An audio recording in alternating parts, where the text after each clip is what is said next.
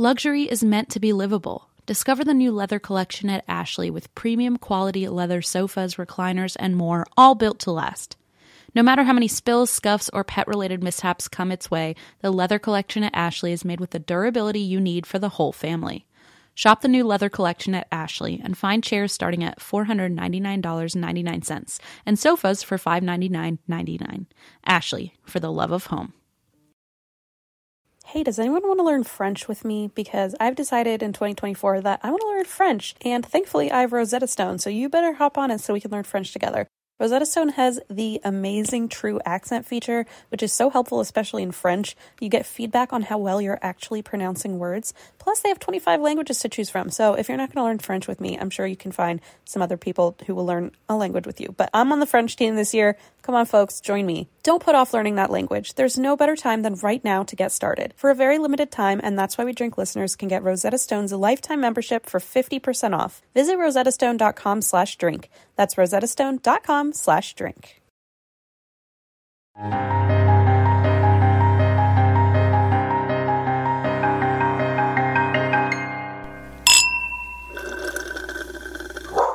Oh, Christine. Oh, Christine. Hi, Em. When I say, oh, Christine, I wish I had, I could do it in a rhythm, like a sea shanty. I feel like you deserve one, you know? Oh, okay, never mind. Christine is a lady. Okay, no, it's not going to work. Em, that was really good. Okay. Have you been practicing?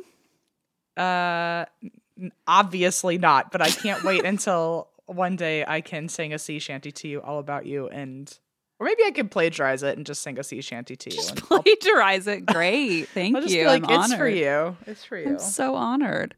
Anyway, Miss Sea Shanty inspiration. How are you? Oh, wait. Now do you hear me? I'm confused by my microphone. Can you hear me? We can hear you every time. Okay, because I keep hitting buttons. Oops.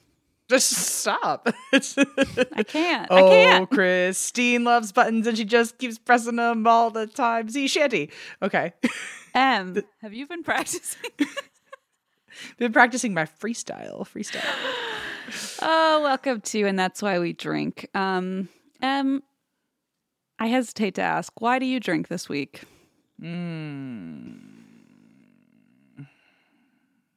Well, I'm going through it we haven't really talked about this too much on the show, and we're both on a time crunch today, so we probably shouldn't. So what a really good time get into it. to start. Yep. Well, just very quickly, I am as Unwell. much as I am unwell. As much as I enjoy propranolol, I'm going to a few doctors and trying to get on different medication, and they put me on a different one for a while, and it is not working. And so now I have to a point where I have joined my doctor's concierge team, which What does that mean? What you joined a doctor team? What does that mean? I'm a doctor, actually. Yeah, so. I was like, I hesitate to believe anything that you're saying right now, but okay. It could be a total ripoff, but so far I've only seen benefits to it, where my personal doctor has like a concierge, where basically if you pay an additional fee on top of health insurance, yikes, you have 24-hour access to him. What? I know. What kind of LA bullshit is that? It works. It works really well, though, because I've been able to text him and call him as I'm testing out this new medication, and I don't have to wait for like an appointment where I only get him for 15 minutes. He talked to me on the phone for like a half an hour just because I was a part of this. I mean, it's working, so whatever. I'm cool with it. Is this like some Kaiser Permanente thing or something? No. Mm-mm. Okay. Wow. I've never heard of such a thing. It's like through his own practice, and it's only. Here's the thing, though. It's supposed to start in like July, and only a limited amount of patients are going to be able to have access to it, and then he's just going to like drop the practice he's working with, and like, or he's going to drop the hospital, or however. I don't know how it works, but basically he wants to be able to his own practice. It sounds like that to me. So, are you like outing him now because he's like, no, because he does. No. I don't think so. Also, I haven't said his name, but it's Dr. Schmanana. It's actually Dr. Schultz. I'm my own doctor. And all along, you created your own special concierge access to yourself. Right. But so the way he was explaining it to me was like he really wanted to be able to give really individualized care to a certain amount of people versus having a bunch of patients that he can't really help because he only gets so much time to be with fair, them. that is what you need right now because you're trying all these different. Are we saying what it's for or not really? Am I? I have some sort of blood pressure situation going on here, and so it like where I've gone to a few doctors now, and they've all been like, "Huh, I don't know." That's fun. So this doctor's been super helpful, and I think we might be going back on propranolol while I'm on tour because at least we know that works. Right. But so I'm kind of in a weird headspace today because I'm in between medications and like I'm trying to get that one out of my system so I can get back on one I like. So anyway, that's why I drink because that's a good reason. My body's a little topsy-turvy today, but my doctor hopefully will figure it out. He seems to really love a challenge. So listen, sometimes that's what you need in a doctor, you know? I don't know if you heard me, but that program, that concierge program, isn't supposed to start until like July. Yeah. And I am officially patient number 1 because I like to call you patient 0, but yeah. He was like, this is something I would like to immediately put you into the program so you can call me whenever you need. And I was like, oh, all right. Ooh, okay. Ooh la la. That's silly. That's a silly feeling. And so currently I have him all to myself, which is very nice. And I'm going to miss it when he's got more patients in Meanwhile, Blaze's patients sometimes call him at like 9 p.m. And I'm like, and he like goes and like helps them. I'm like, you should be charging these people an upcharge. Yeah. What's that about? So he said that there's a few other people who've already made the cut or are about to make the cut because he wants to give them some extra time too. But yeah, no, I'm really liking it. He's very on top of it. So anyway, nothing to worry about just yet, but I am not loving the mystery here. So yeah, health mysteries are not really fun mysteries. We don't like those kind of mysteries on this show. No. Why do you drink, Christine? Well, I'm worried about you, but that's not news to any of us. But you'll be okay. We'll take care of you. If I become a ghost, just know that it was meant to be. Oh my God. That's like such a guilt to you parent thing. Like it was just meant to be if I become a ghost. One day when I'm dead, you'll really miss me. Don't worry. Then you'll know. You'll know. Yeah. I drink because I've finally succumbed to the lifestyle of napping. I was going to say, okay. And I really, truly, my whole life wished I were a person who could nap. I never have been able to. And my mother always said, one day, if you have children, you'll just have to figure it out and you'll learn it out of force. And it's true. She was right. I feel like you are saying a good thing, but mean a bad thing. I'm assuming that... No, it's good. I'm very pleased. I'm like, how did it take me till I was in my 30s to like learn how to take a nap? I don't know. To get on the winning team. I'm finally on the right side of history here. Welcome. I have been... You. You have now joined the ranks, but I gotta be honest, I've climbed the ladder since. You're at the top. Tippy top. Tippy top. I can't wait to teach you the ways of the nap. It's gonna. Oh my God, I'm gonna text you my tips later. Can you please? Because honestly, like now when the baby, because they're always like sleep when the baby sleeps, and I'm like, I'm not gonna be able to do that because I don't know how to nap. Today, she and I took an hour and 45-minute nap together, and it was just the best. Like she's in her little nappy thing over there. I'm just asleep on the couch, just passed out. It was I was the best. It was the best. So anyway, I'm learning. Love a good. I have always loved. One day we're gonna get you to my level, which is you're in the middle of a conversation with a group of people, and you go, "I'm gonna fall asleep now," and you just roll over.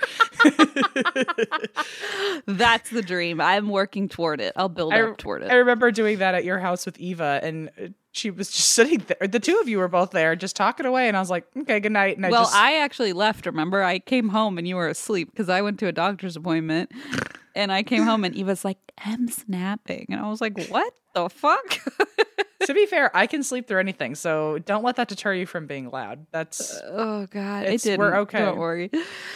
Anyway, I'm very happy for you. I'm Thank so you. excited that you are. We're gonna have to get you a little T-shirt or something or a trophy. A trophy would be great. I feel like more the human. golden pillow. golden pillow. It's very comfortable to sleep on. Yeah. It's a metal trophy pillow. Yeah, so I feel a lot better. I napped for almost 2 hours today, and I feel great. So I'm ready to rock and roll, as they say.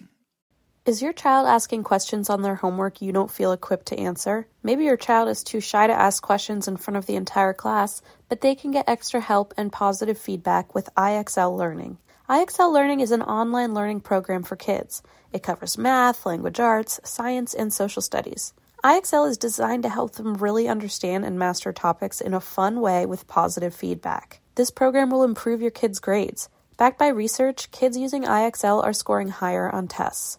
From studies done in almost every state in the country, the kids who had IXL are consistently doing better. And one subscription gets you everything for all the kids in your home pre-K to 12th grade. If your child is struggling, this is the smartest investment you can make, and a month of IXL costs less than an hour of tutoring. Additionally, IXL is used in 95 of the top 100 school districts in the U.S. Make an impact on your child's learning. Get IXL now. And That's Why We Drink listeners can get an exclusive 20% off IXL membership when they sign up today at IXL.com/drink. Visit IXL.com/drink to get the most effective learning program out there at the best price.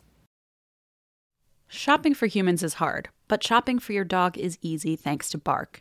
Every month, they deliver toys and treats just for your pup because they deserve to be spoiled.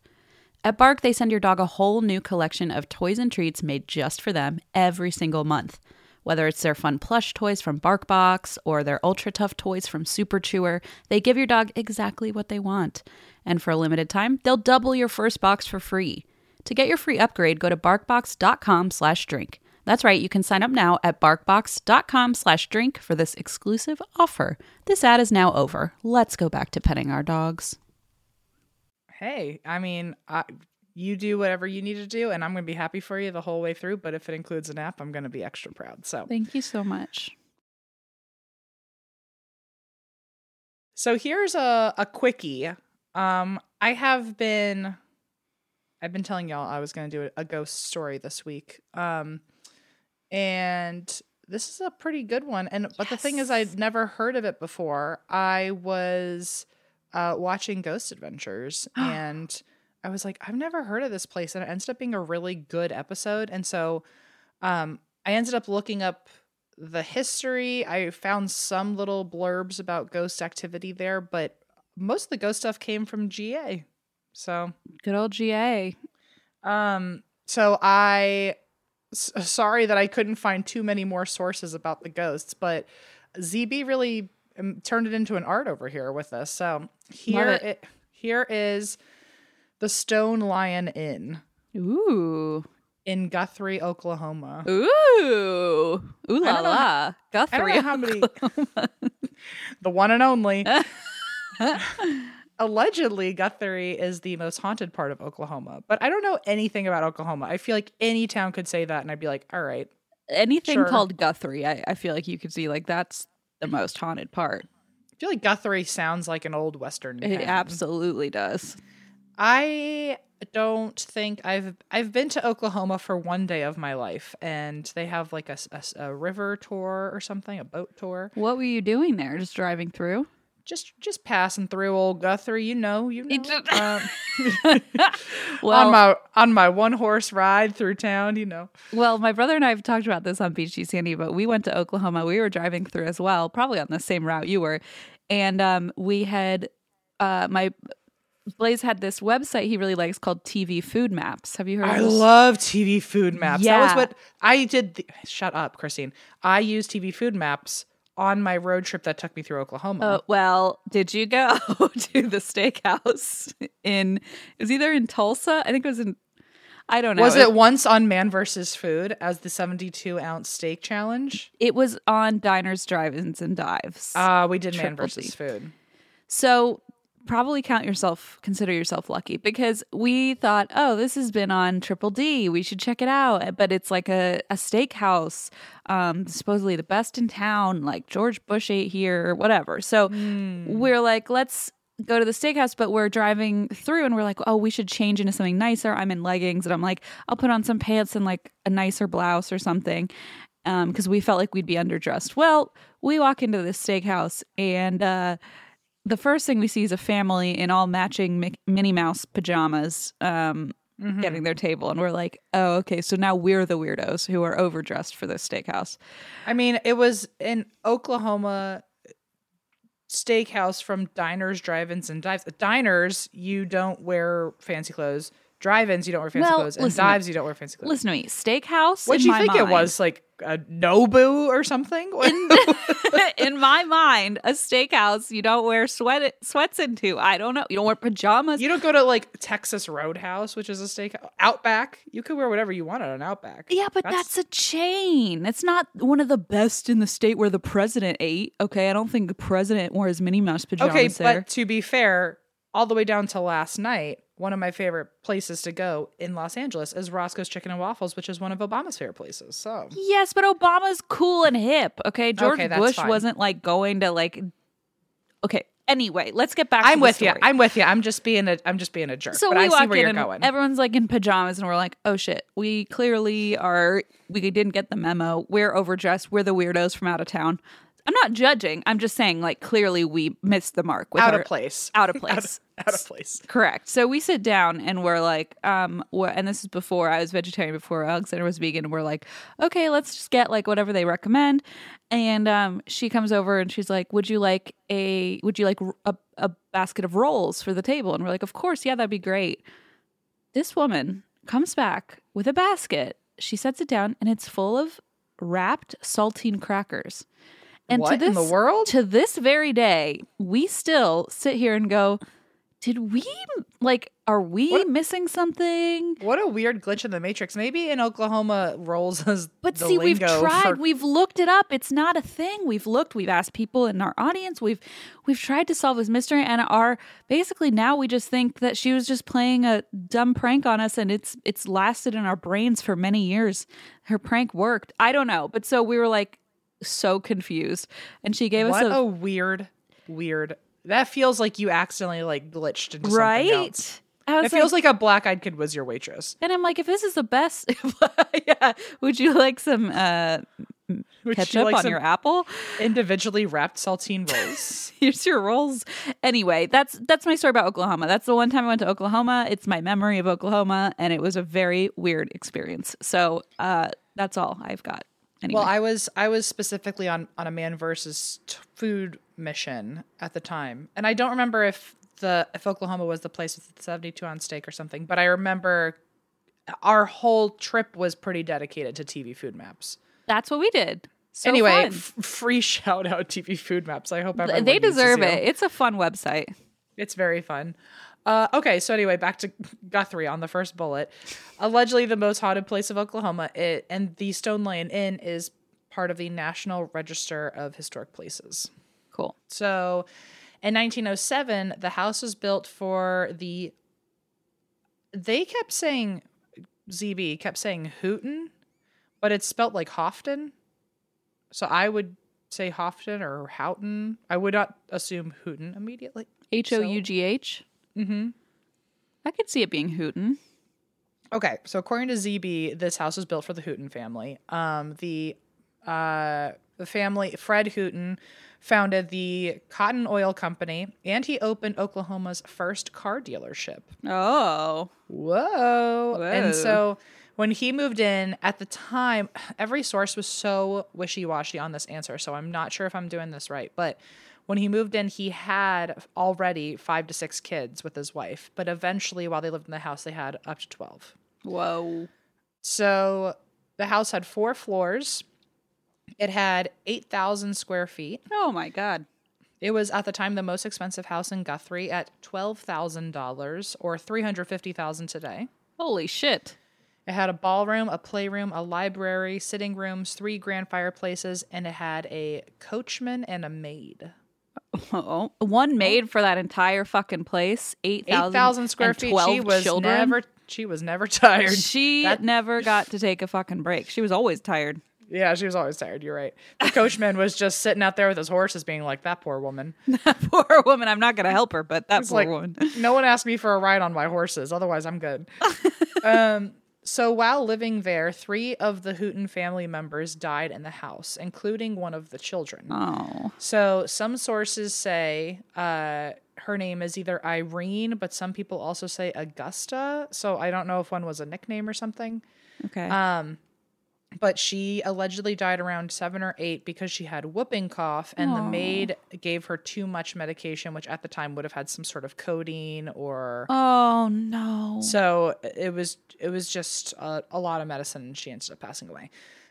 This also could just be a rumor for the ghosts, because there is no documentation that shows this to be true. Some census records even say that Augusta, or whatever her name was, lived until she got married and moved out. So the rumor could have not been true. It could have been about a different daughter that we don't know about. Irene. Could have been about Irene. Imagine if they hated each other and everyone's just clumping them together for the They're one like, story. same difference. It's like they're like, we're different. So the rumor could have started later, or this could be real. We don't really know. Okay. In the 1920s, the family needed some money. I guess things weren't going well for them. So they left the house for a few years and leased it out. And they leased it to Smith's Funeral Home. Oh, that's nice. And the house became a mortuary. I swear, every time I see like a beautiful house, like here in Northern Kentucky too, like these just old, gorgeous, big mansions, and I'm like, what a beautiful house. It's always inevitably a funeral home or a mortuary. It just always is. It's like they're just... Something spooky's going on there. They're meant to be just these stately, beautiful buildings, and just adds such a creep factor. Or it's always like a boarding house, and then a bunch of family stories happen there, and it gets confusing quickly. Yikes. So I feel like it's always either haunted because several families were there, and one of them was always absolutely has a shady checkered past. They're always taking like codeine medicine, Right? Yeah. Or then there's a mortuary about. So in the 1950s, a new family moved in and bought the house, and they lived there for like 30 years. And then in 1986, the house got passed on to another family called the Lukers. Okay. And the Lukers bought it for $90,000, and they restored it back to how it originally looked and converted it into Oklahoma's first bed and breakfast. Aha. Okay. Mortuary turned this fits B&B. So, fun fact, by the way, when Betty Luker, the woman who bought the house, when she moved in, all the furniture from the previous families had been taken out except for one white table in the foyer. Yikes. And she ended up finding out it was one of the original embalming tables from when it was a mortuary, and they were using it in their hallway. I was about to say, what a beautiful place to eat breakfast in the morning for all our guests. Literally bodies or something used to be on that table. And now she holds drinks on it. So, excellent. Yes. Drink up. Mm-mm. So during this renovation, when she came in, she wanted to renovate for the Airbnb. Nope, just the plain B&B. I do that all the time. It's bad. So frustrating. So during this renovation, that was when the first real signs of activity showed up. So workers kept losing their tools per usual. That seems to always be the thing with construction workers and ghosts. They would hear footsteps, they'd hear door slamming, etc. And the staff also started catching activity once it was a fully ran B&B. Mm-hmm. They were seeing orbs. They were hearing sounds of music. They were smelling pipes in the hallway, like cigar smoking pipes, tobacco pipes. They even saw a man smoking with a black hat sometimes. People also would see children jumping on the bed when there were no children. Yikes. That's fun, though. At least now they have all these beds to jump on for the ghost children. Guests say that they feel someone tucking them in. That poor maid. The poor maid. She's still working. People have also gotten locked in rooms, especially in the laundry room in the basement. Firm pass. It's always the basement. Why? I imagine the basement was also where they did all the embalming crap. Well, I was going to say, as a funeral home, that's probably where all sorts of yucky shit happened. No. Sorry, I was yawning, everyone, but no. One, in case anyone was wondering about my very delayed response. I was just boring, really boring, and Em had to yawn about it. One of the Luker kids, the family that lived there in the 80s, they one of the boys always cleaned up his toys in the playroom, and at night he would hear little footsteps walk through the hallway, walk to the door of the playroom, and then the sound of the door opening by itself. And every morning when he would wake up, all of the toys were strewn all over the floor. That's traumatizing. I would be so frustrated and terrified. I'd be scared. I'd also be mad because now my mom thinks I'm a messy I kid. know. Like, you're frustrated, but then also it's like, but I don't want to mess with it.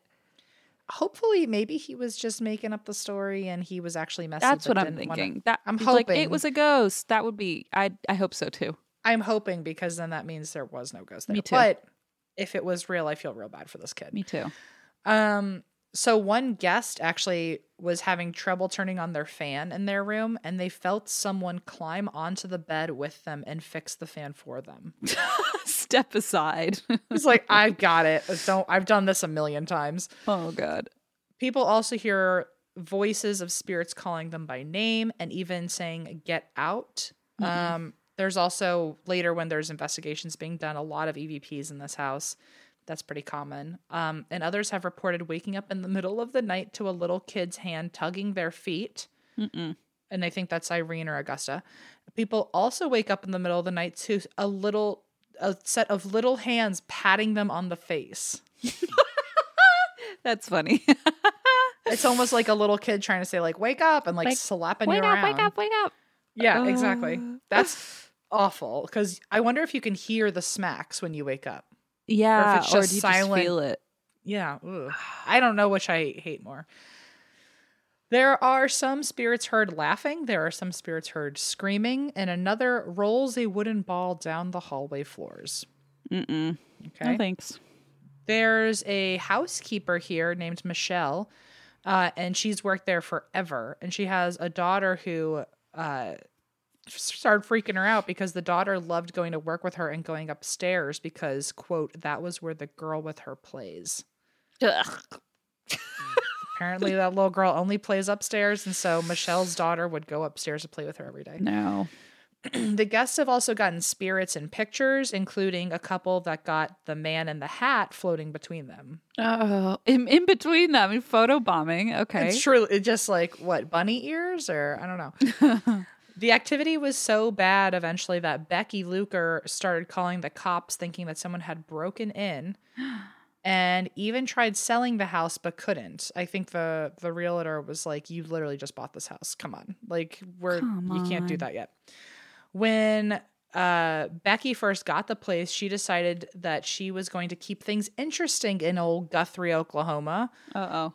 And because they needed more PR or like people to know about the B&B, she decided that not only was it going to be a B&B, not only was it going to be a B&B, but she started hosting murder mysteries here. Well, what an interesting twist. Old Becky, the business bitch. She knows what she's doing. She knows what she's doing. So every Friday and Saturday, Friday through Saturday, because it's an overnight murder mystery. Oh, what? Oh my God. She's been doing it for over 30 years, and she has the murder mysteries are overnight with a stay up to 40 guests.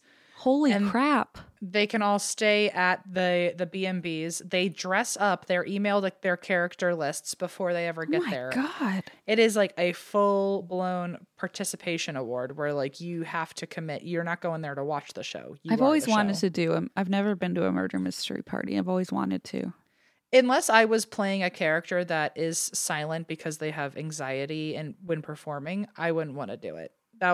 Other than that, I don't want to be a part of it. Really? I feel like it would be really fun. Like with friends, I mean, obviously, not like with randos. I would want to do it like my brother's friends host it sometimes, and they all get like a little character and come over and have drinks and like play. I don't know. Maybe I would really have to know the energy going in.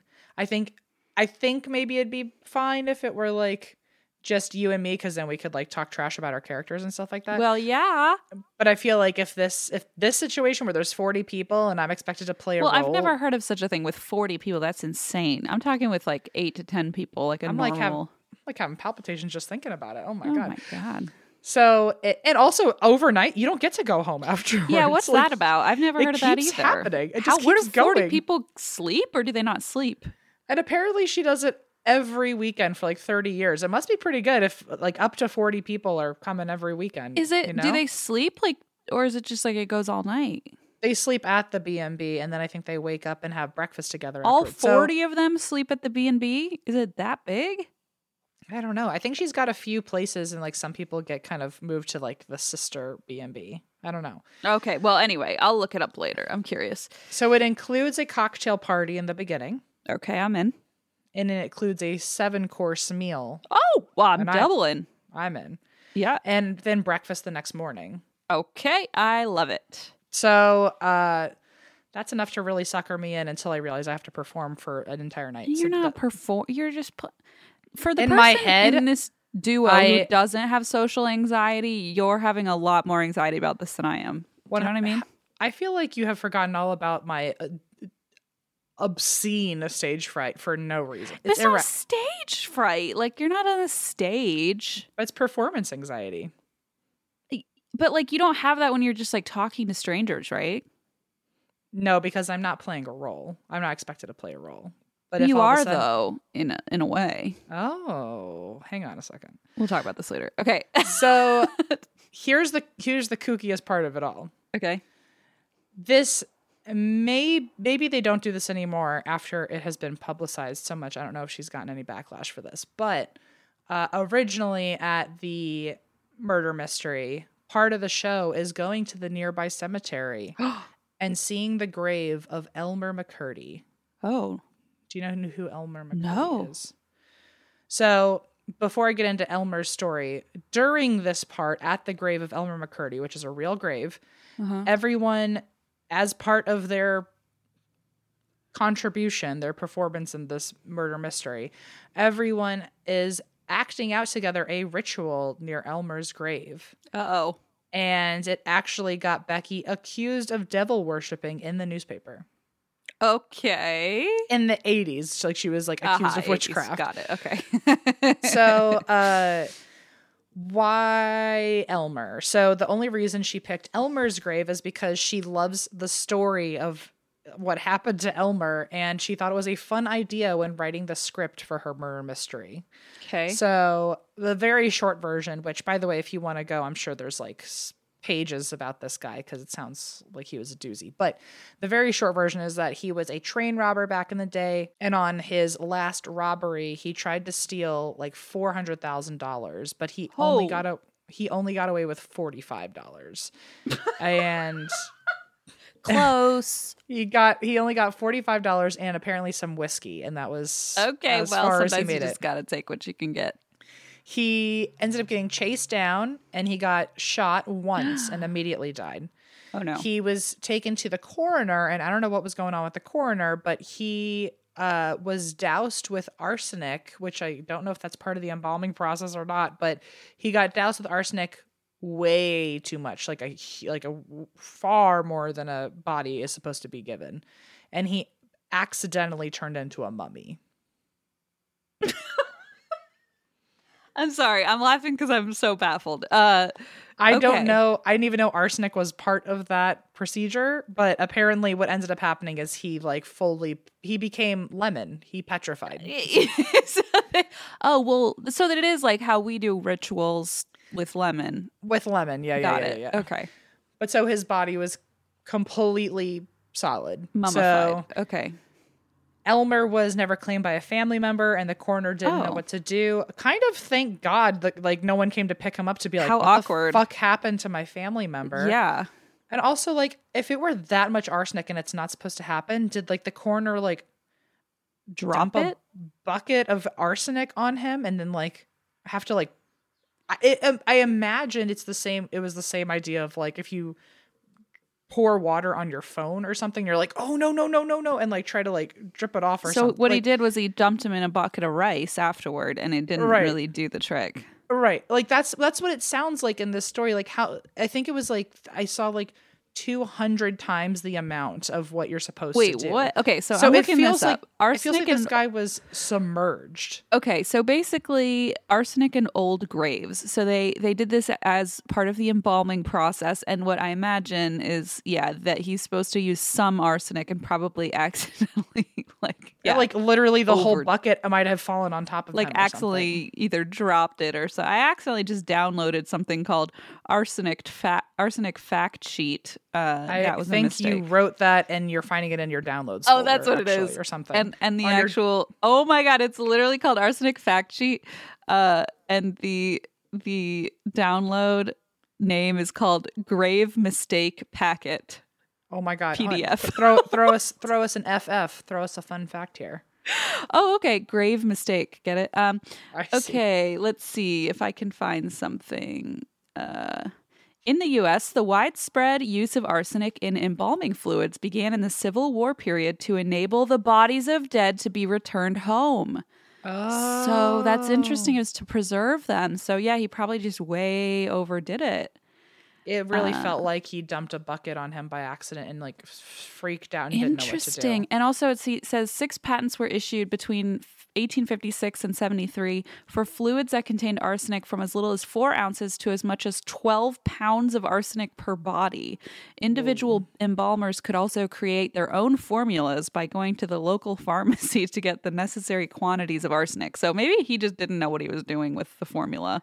You know, the real trick in this sleight of hand thing that's going on here is you're reading the fact sheet completely unaware that this was like a Trojan horse virus, and as you're reading these fun facts, your computer is just shutting down before your very eyes. It's like grave mistake. We put it right in the name. It's just giving you something to do so you don't notice. This is amazing. This whole fact sheet, by the way, if anyone wants to read it, is about using arsenic for embalming. And So wild. if anyone wants it, it's at this is a weird name. Don't ask me why. If you want this Trojan horse virus, you can go to It's not a virus. Project Wet, .georgia.gov. So it's a government file. Georgia. a- Georgia.gov, like the state, not the person. state, not the person. I heard wet Georgia and I was like, oh, okay. Oh, not It that. felt like you went to wetgeorgia.com and got a virus, and now Don't there's an go to arsenic that. fact. Now there's Don't an go to arsenic that. fact sheet. Arsenic fact sheet.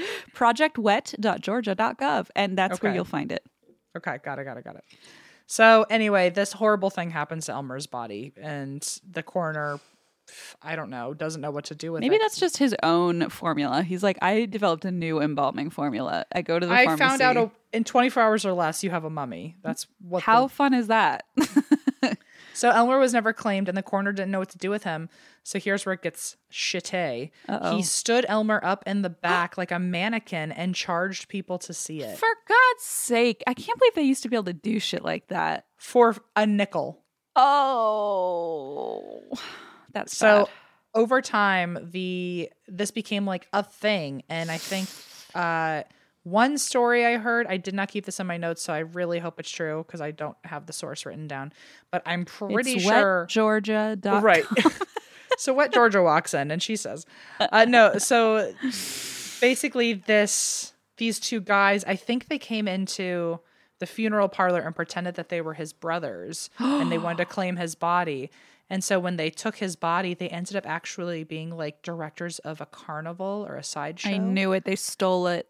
They stole the body. And then I don't know if that was the origin to how this happens, but Elmer for 65 years passes between sideshow to sideshow to sideshow.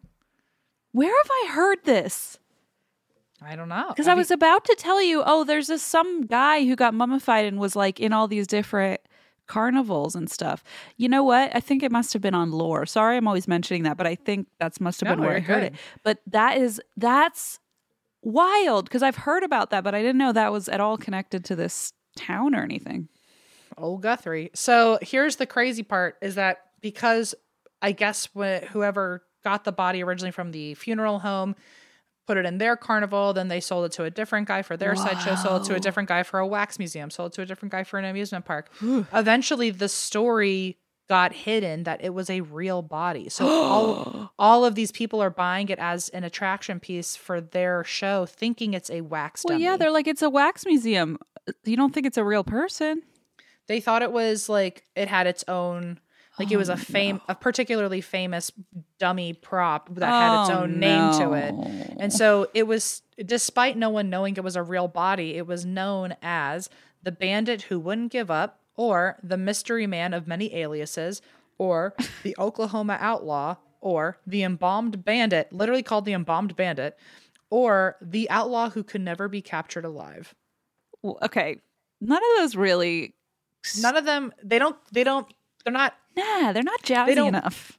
yeah, they don't roll off the tongue. No, they don't really. And that's The probably why Oklahoma- there's 7 fucking names. The Oklahoma outlaw, I'm into that one. That one works. That one does work. I hope they heard that one and they're like, But it doesn't "All get right." across like the point of it, right? Like you got to keep something about embalming or a body or whatever. Yeah. I mean, The bony bandit. woo! See, they just needed me for 5 seconds. So, in 1976, it took that fucking long, folks, Wow. for him to get Jeez. figured out. Elmer was being used as a wax dummy hanging from the rafters of an amusement park arcade called The Pike in Long Beach, which is so weird because literally this weekend, actually for 3 days, because I went back again on Monday, I was at The Pike in Long Beach. What? It was so weird. And now I'm reading this. And then I did this story last night and I was like, this is fucking crazy. Did you see Elmer? No, but apparently anyone who was there in 1976 did. The because Oklahoma outlaw? The bony he was- bandit? The bony bandit. He was used as a wax dummy hanging from the rafters as like, Oh, I don't know if he no. was supposed to look like a toy you can win or something. I don't know. But on this day, You can I don't know. win. You know how like at arcades they have like stuffed animals hanging Yeah. from the walls and But stuff? I'm assuming it was like at a ride or something. Like Oh, a maybe roller it was. coaster. I don't know. All I know about the Pike in Long Beach is what I learned literally this weekend, which is that a lot of Long Beach used to actually be a whole amusement park. And so now if you go there, there's a bunch of little homages to like roller coasters and stuff. And it made no sense until Allison and I found like a sign that described what That was was going like, on. this is what's happening here. Don't worry about it. So it must have been at some sort of attraction. Okay. So on this day in 1976, the show The $6 Million Man was filming an episode here, and one of the prop guys moved Elmer so he'd be out of the camera's shot.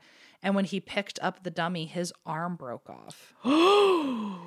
And inside, where like there should have been like nuts and screws to hold the dummy arm together, there was muscle and bone. Oh my God. Can you imagine being that prop guy realizing you're holding an embalmed body? My God.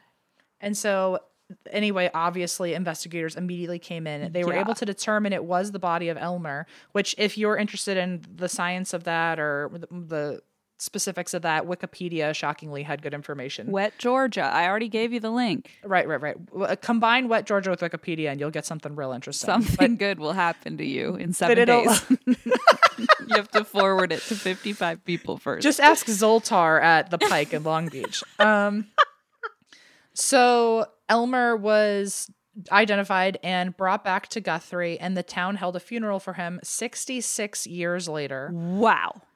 They buried him in Summit Cemetery, but for good measure, they covered his grave with concrete. Just don't take him just in anymore. He's had case- enough of an adventure. That's actually a much nicer thing. I thought of it as like a fucking zombie or vampire fear of Oh, like, I assumed it was like this guy's like a legend and people are going to try and steal his body again for carnival purposes. that has to be it. I was just nervous that they were turning this He's into an gonna even come scarier back story. to life. He deserves to. He has like a If real anyone does. bone to pick. Get it? Oh, yikes. Bone to pick? Okay. no. Yeesh. I'll see myself out. Fun fact, this is also super eerie. A musical has been created about Elmer called Dead Outlaw, like a New York City musical. It's called Dead Outlaw, and it premieres in 5 days. No, it doesn't. Is that not the craziest thing? Are you kidding me right now? I had to I thought I was losing my mind. I thought I was having tunnel vision or I was sleepy or something and not paying attention to the words. What's But it called? It's called Dead Outlaw, and it premieres in New York City at 54 Below, which I think is like a cabaret Oh place. my God. Yeah, and it said March 14th, 2022. That's crazy. So there it is. So anyway, all of that to say, Becky Luker bought this house Wow. turned it into a bed and breakfast, started doing these murder mysteries, and it was all wrapped around the story of Elmer. That's crazy. I understand why, partly. I mean, it was in bad taste, but she definitely used his story as like part of the murder mystery because it was probably one of the most interesting things to happen out of Guthrie as far as like it sounds like it. local history, you know? So Becky interacting with this grave with up to 40 people every week doing a faux ritual over his grave could have stirred up energy from Elmer's spirit, causing even more of the activity in the bed and breakfast. And because of this, Becky invites none other than Mr. ZB to investigate. Oh, come on in, bud. So if you wanted to see this for yourself, it is season 17, episode 1. It's a goodie, folks. And I'm going to watch it later. I actually implore you, sweet Christine, Yes. to go log on to Discovery Plus and open it up because in a second I'm going to give you a time code. Really? Okay. I already got Discovery Plus open because I've been watching Kindred Spirits. Also, thank you for keeping me on your Discovery Plus account because that made this very useful. Oh, you're so welcome, but I always get confused which profile's which. You're poo-poo head and I'm pee-pee face, I think. No, or so something. one of them is Lemon Sucks, and I am so confused because I thought you made that me. Oh, But that's you. You changed your own name to that. that actually is very tricky. I don't know. And there's an alien. You're the alien photo, and I'm the tiger. It's very confusing, and I'm pee-pee head or something. I watched it on the Alien Face account. Okay, yeah, that's the right one. Is that pee-pee face or is that Lemon Sucks? That's Lemon Sucks. Okay. That was poo-poo head for a little bit, I think. I think that's what I made it, poop head or something. Yeah, originally. Wow, we're professionals. Okay, I have Ghost. Oh no, that's not. That's Ghost Hunters. Sorry, blasphemy. And this is what's the name of it? 17-1. 17-1. Cool. I type in Ghost Adventures. It's like 17 series. I know. Holy I know. crap. That man is just nothing but money these He days. is all over the Can place. you imagine having 20 TV shows and other people can't have like half of one? It's You crazy. can't even have one. Okay, 17. Oh, there it is. Stone Line in the first should be one. on recently viewed. Okay. I should have just logged into your profile. What am I doing? Okay. I'm in mine now and I see his beanie. I'm on timestamp 0000. Perfect. And You're Zach not has going to his need it beanie on. for a little bit Okay. because it's going to be all the way at the end, but it's worth it. So ZB, he thinks that Elmer and Becky, the owner of this plain B&B, he thinks that they might have some sort of attachment since they're seeing each other or in each other's vicinity every week doing a spiritual thing. Whether or not Becky's doing it on purpose is Right. inadvertently getting stronger and stronger with this body. And because here's a creepy thing. Apparently off camera, Becky allegedly told Zach that when she dies, she plans to be buried next to Elmer's plot. Oh, dear. So I think that was when ZB was like, okay, there's something going on here. You have something happening. So he's talking to the staff. He talks to the housekeeper named Michelle, the one whose daughter Uh-huh. has played with something upstairs. And Michelle says that she hears whispering and knocks on the door. And there has been a time where she was lying down on one of the beds and felt someone get into bed with her. And she was totally freaked out because she knew she was in the room alone. And she just like willed herself asleep. She was like, I want out of this situation. I So would she like to be unconscious now. Yeah. So she fell asleep. And when she woke up, she was in the basement. Nope. What? And not only that, but she saw a bucket on the floor and water was pouring out of the bucket on the floor. And I don't know what the fuck that means, but it's what happened. Are and we I sure hate it wasn't arsenic in the bucket? Oh, bucket does it of look like arsenic. water? I don't know. Should I go don't back either. to wetgeorgia.com? No. Please God, anything but. Okay, so Zach's idea of what was going on there was, to me, your favorite Facebook group. Oh, that's are you a yoga teacher? Because wow, what a stretch. Yeah. Because he was saying that because water in the bucket is reflective, the spirit might have been trying to tell her to scry because scrying requires reflective surfaces. All right, he's already giving me a headache. It Seems a little silly. That one I didn't know. I understand too much. I like my arsenic theory better already. Me Okay. too. Even if arsenic's powder, I believe you more. I don't think arsenic is powder. Is it? Check the fact sheet. Oh my. It's- Yay. It's either a solid, liquid, or gas. That I know. This has been This has been science class with two real knuckleheads with pee-pee head and poo-poo face or whatever. I always pictured arsenic as like in a bottle, like, but I guess I think it's a powder. I guess I'm dumb. Finally, we've said Finally, I admit it. it. 268 or so Oh wait, episodes the poison in. was usually administered as a liquid. The powder was mixed with water, but it's a powder that's mixed with water, and that's how you administer it. Oh, so it was a Venn diagram of our theories. So we're both extremely So intelligent. it's a little syrupy, is what I'm hearing. It's a little syrupy, and we're the smartest people.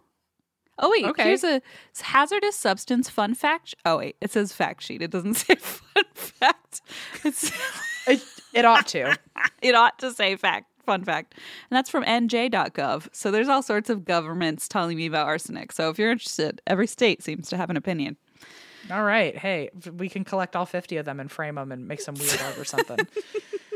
So, so homegirl woke up in the basement with this weird bucket of water pouring water out of itself. And Zach asks her to go back up into that room by herself with a digital recorder if she is cool with it and just do like her own EVP session because she thinks this thing is clearly connected to you or has interacted with you or is trying to give you a sign. Tell you something. Trying to tell you something. So Michelle goes up there and asks a bunch of questions. And the one that they really focus on is when she says, can you tell me the purpose of the dream I had? Because half the time she was saying this bucket basement thing was a dream, but it also sounded like it really happened. So I don't know which one it is, but I'm going to run with dream if that's how she's asking the question. Okay. Can you tell me the purpose of the dream I had? And the EVP... It doesn't make a lot of sense, but the voice was very clear and said, fuck him, fuck her. Whoa. There was a weird moment in the show where like Zach was like, I think trying to be more of an interrogator than he is supposed to be because he kept, I took a picture. I'll send you the picture of An interrogator. He was like, he kept being like, is this your voice? And she was like, no, like, it doesn't even sound like me. And he was like, but is this your voice? Like, did you say that?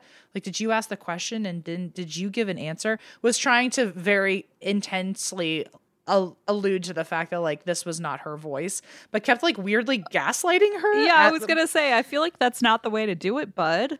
Here, look at this. Look at the picture of this fucking man. Send. This is what his face looked like for, I'm not kidding, like a full 2 minutes while he was asking her, are you sure?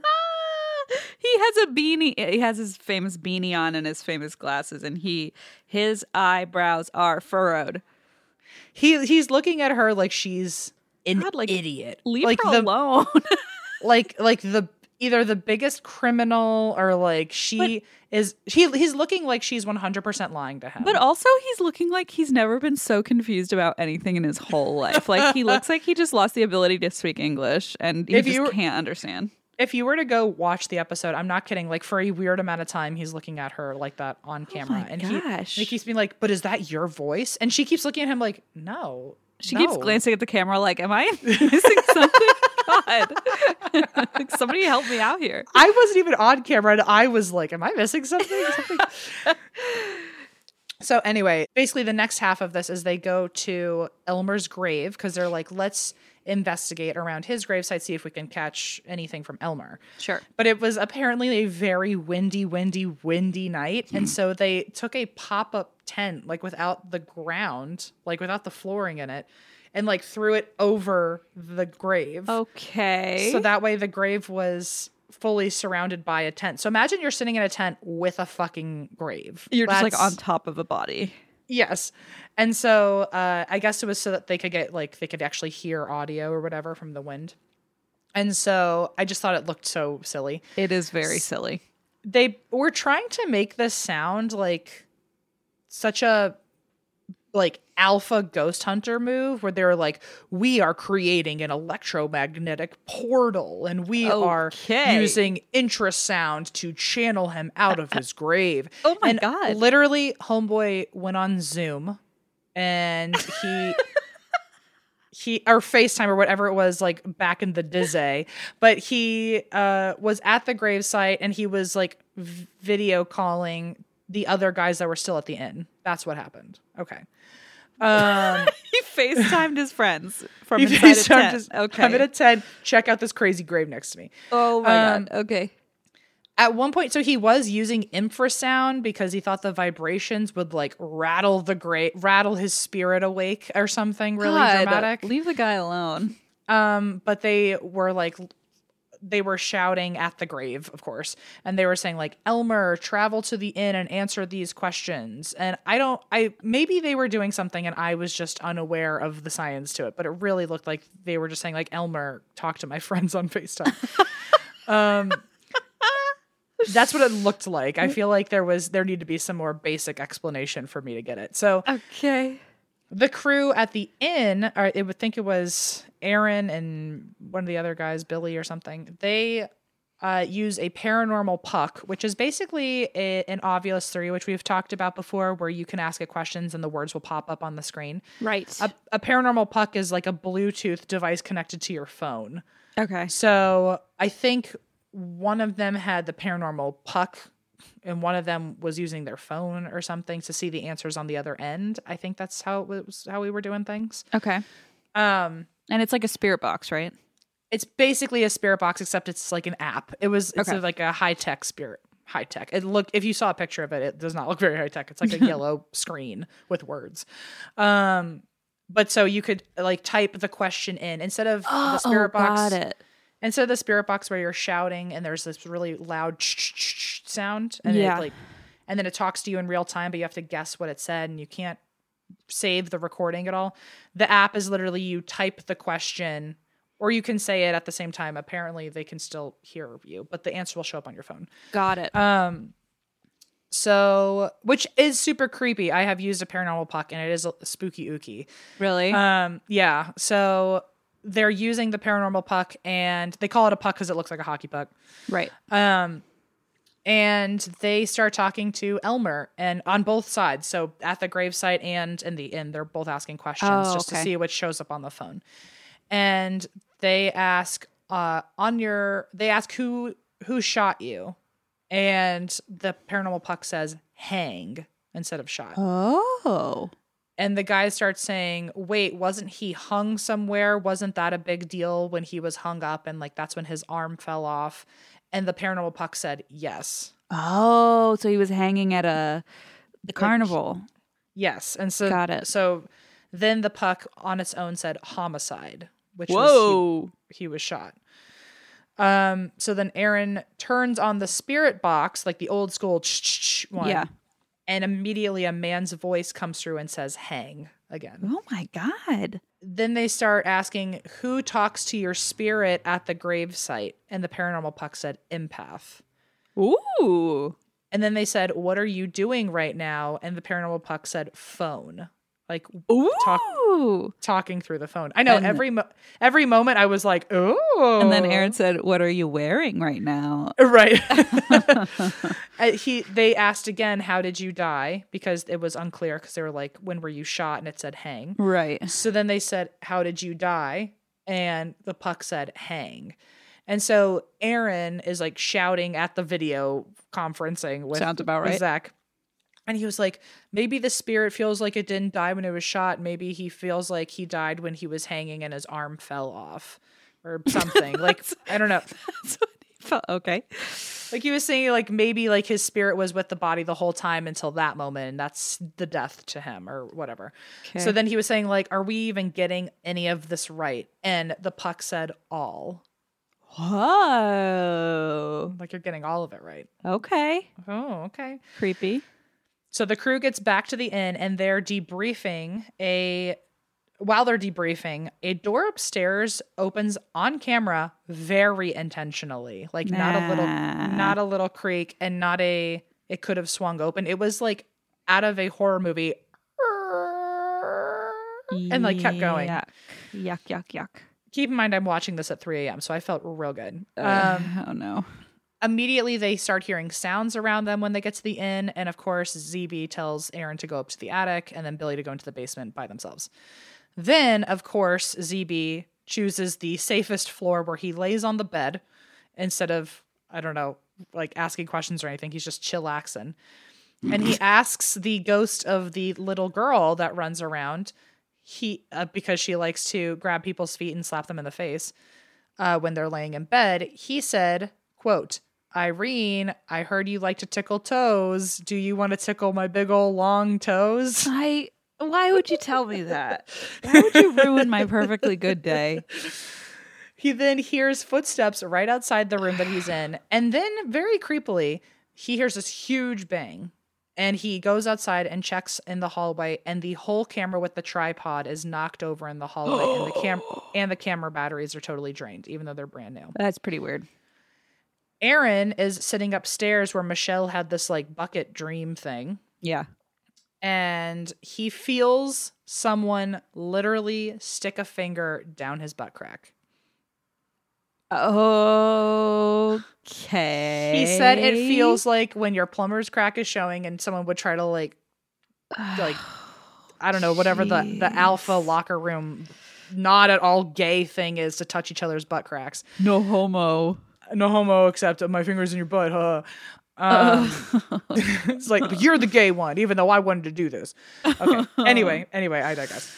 So I could get really into that. So we could have that. We'll save that for the after dark special. We do after dark in the butt crack. Yeah. So Aaron feels something touch him in the tush, and he said it felt like something like a kid would do, or something like something to be funny. And Aaron then said, "Did you touch me a second ago?" And the spirit box says, "The kid." And then he hears like the kid did it, not me. Yeah, right. And then on the spirit box, they hear a kid's voice talking. Oh. Then, in a real breaking the fourth wall moment, the spirit box on its own very clearly says ghost hunting. Oh my God, that's pretty weird. That's pretty weird. Then, which also means that they know what ghosts are and that they're them and that we're trying to communicate with them. Yeah, well, they knew what a phone was, which is like pretty wild. So right, like Elmer from 1910 knew what a phone was.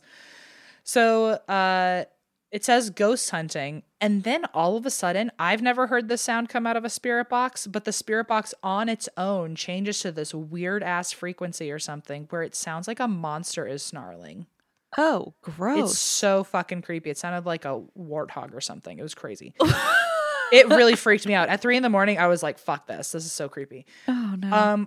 All of them sit down to review Aaron's spirit box session because he like runs down. He's like, you gotta check this out. And Zach's like, you gotta check this out. The tripod fell over. I have long toes. So then they go, I have long toes. And so they go out, they go into a room. They're all about to review the spirit box session, and the door outside opens all by itself, just like earlier. And then they tell the spirit to close the door since the spirit opened it. So the time code, if you're listening and you want to watch this episode or at least this clip, it is 3730 to 3850. So and again, it's season 17, episode 1, The Stone Lion Inn of Ghost Adventures, and it's on Christine, Discovery Plus. Okay. So Christine, if you want to go to 3730, and I don't care that it's going to take over a minute for you to watch, we can edit that out. Okay. But I do want your real reaction. So 3730, and then basically to 39 minutes. Okay.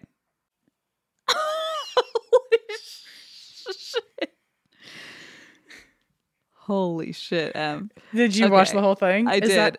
Is that not fucking bonkers? I jumped out of my skin. Okay.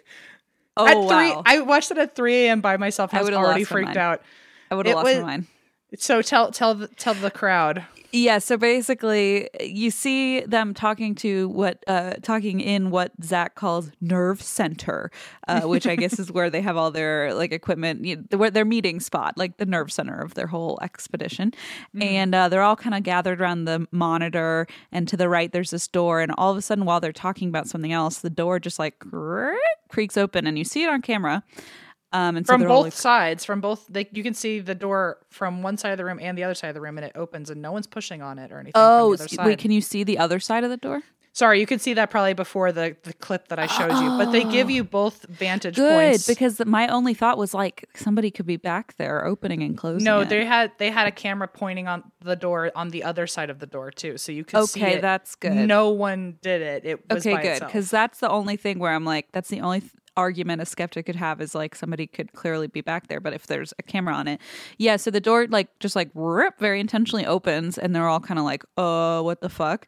And Zach says sternly, please close that door. If you open that door, please close that door. And of course there's this building instrumental music, and we wait, and then like literally just fucking slams shut. Slams. I mean, I jumped out of my skin. It was fucking scary. I would say that's the most telling evidence I've ever seen from Ghost Adventures. I agree. That was so very creepy. telling. And if it's true, like you said, that there's nobody on the other side, like that is fucking freaky. Because it's one thing to open a door with like wind or whatever, but to like have it just like on command slam back shut. ZB, I don't know if you heard that, but I applauded you from over here. Well done. And Well done. ZB also said, there are no words to express what we have just witnessed. And then he immediately uses words to express what he just witnessed, which I believe he said intelligent poltergeist activity. So I feel like you don't need to watch the episode anymore, guys. That was certainly I'm telling you, you should still go watch it, because like even the sound of like the spirit box freaking out, it's so creepy. So that slam happens, and as they all get up to check the door, which is the part where I did not have you keep going. Yeah. They all get up to check the door, and as they're on one side of the door, the spirit box on the other side of the room turns on by itself and starts doing the same snarling sound. No. And then ZB shouts, "Why did you slam the door?" And the spirit box that happens to be on now said, "Because I had to." Ooh, oh, because you told me to. You're right. Like, because you told. What a dumb question. And then just to end things on a perfectly ZB, Excellent. in a perfectly ZB way, they tried an experiment where they were going to leave some toys and balls out on the stairs for the kids, and ZB asks the spirit, "Can you play with my balls?" And Stop. Why is he being such a creep to these children? Like, stop. also they don't get any footage or anything, but what a way to end the episode. And that is the Stone Lion Inn. And I'm sorry for, if you're ZB, please don't sue me for telling the whole episode in in my episode, but I am telling everybody, please go watch it. It was one of the creepiest episodes there. Yeah. You don't get the full effect. I mean, I don't think I've ever really jumped so much from a Ghost Adventures episode, except the quarantine ones that we watched. Right.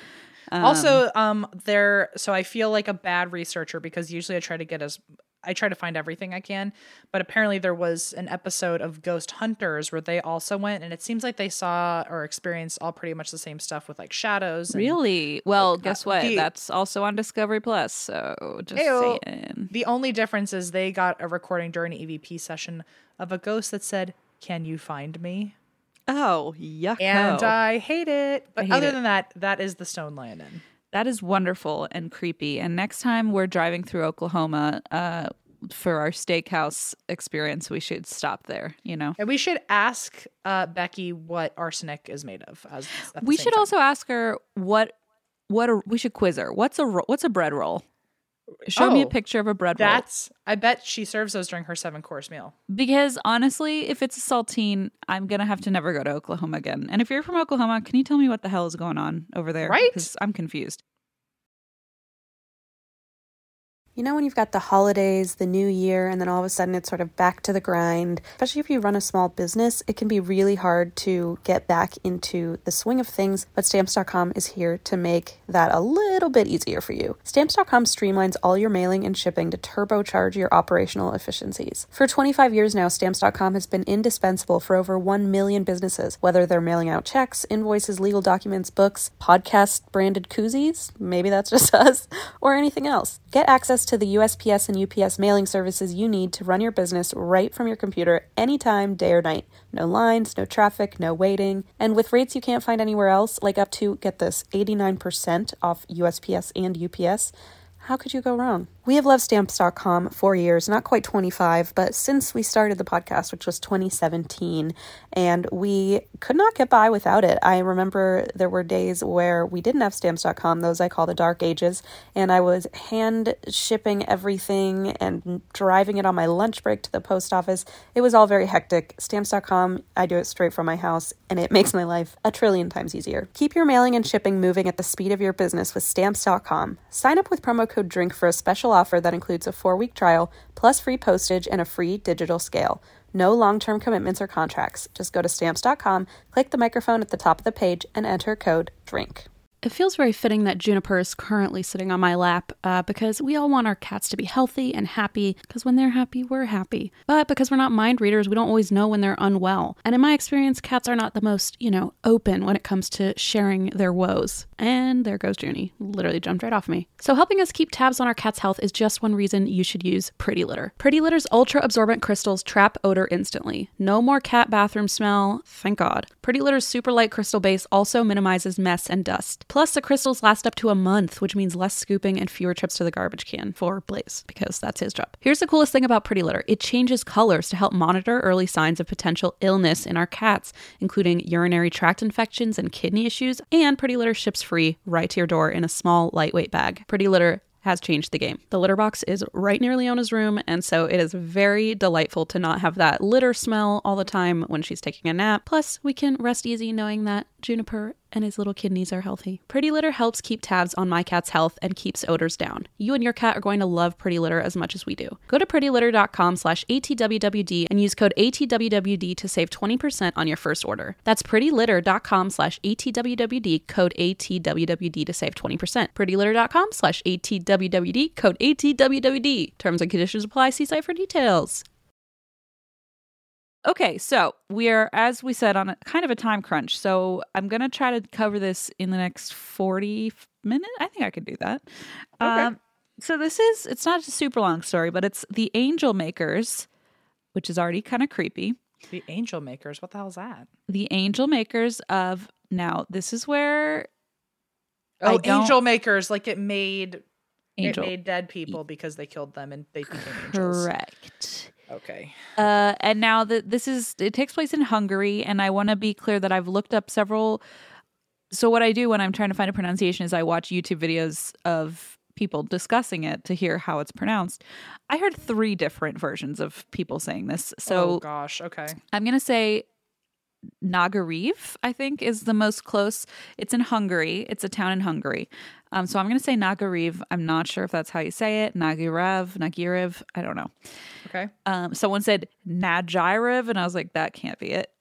So we're going to go with Nagariv. So November 24th, 1929, in Nagariv, Hungary, a farming town 60 miles southeast of Budapest, the capital, 80 women were arrested.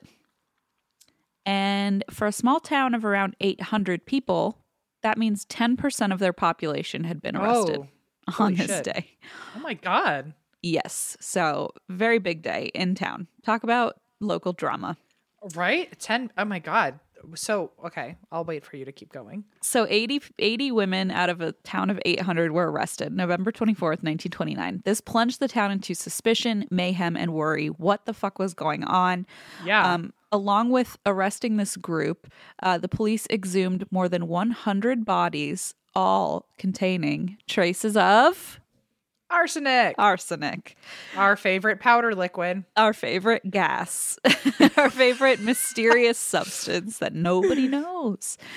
So out of the 80 women, all of whom were widows, Just side note. Okay. 5 were hanged and 10 went to jail for life. So, Whoa. I feel like I don't even have. I have questions, but I feel like I don't even know where to start with them yet. okay, excellent. So there. Okay. So 85 were arrested, and then 80 were arrested.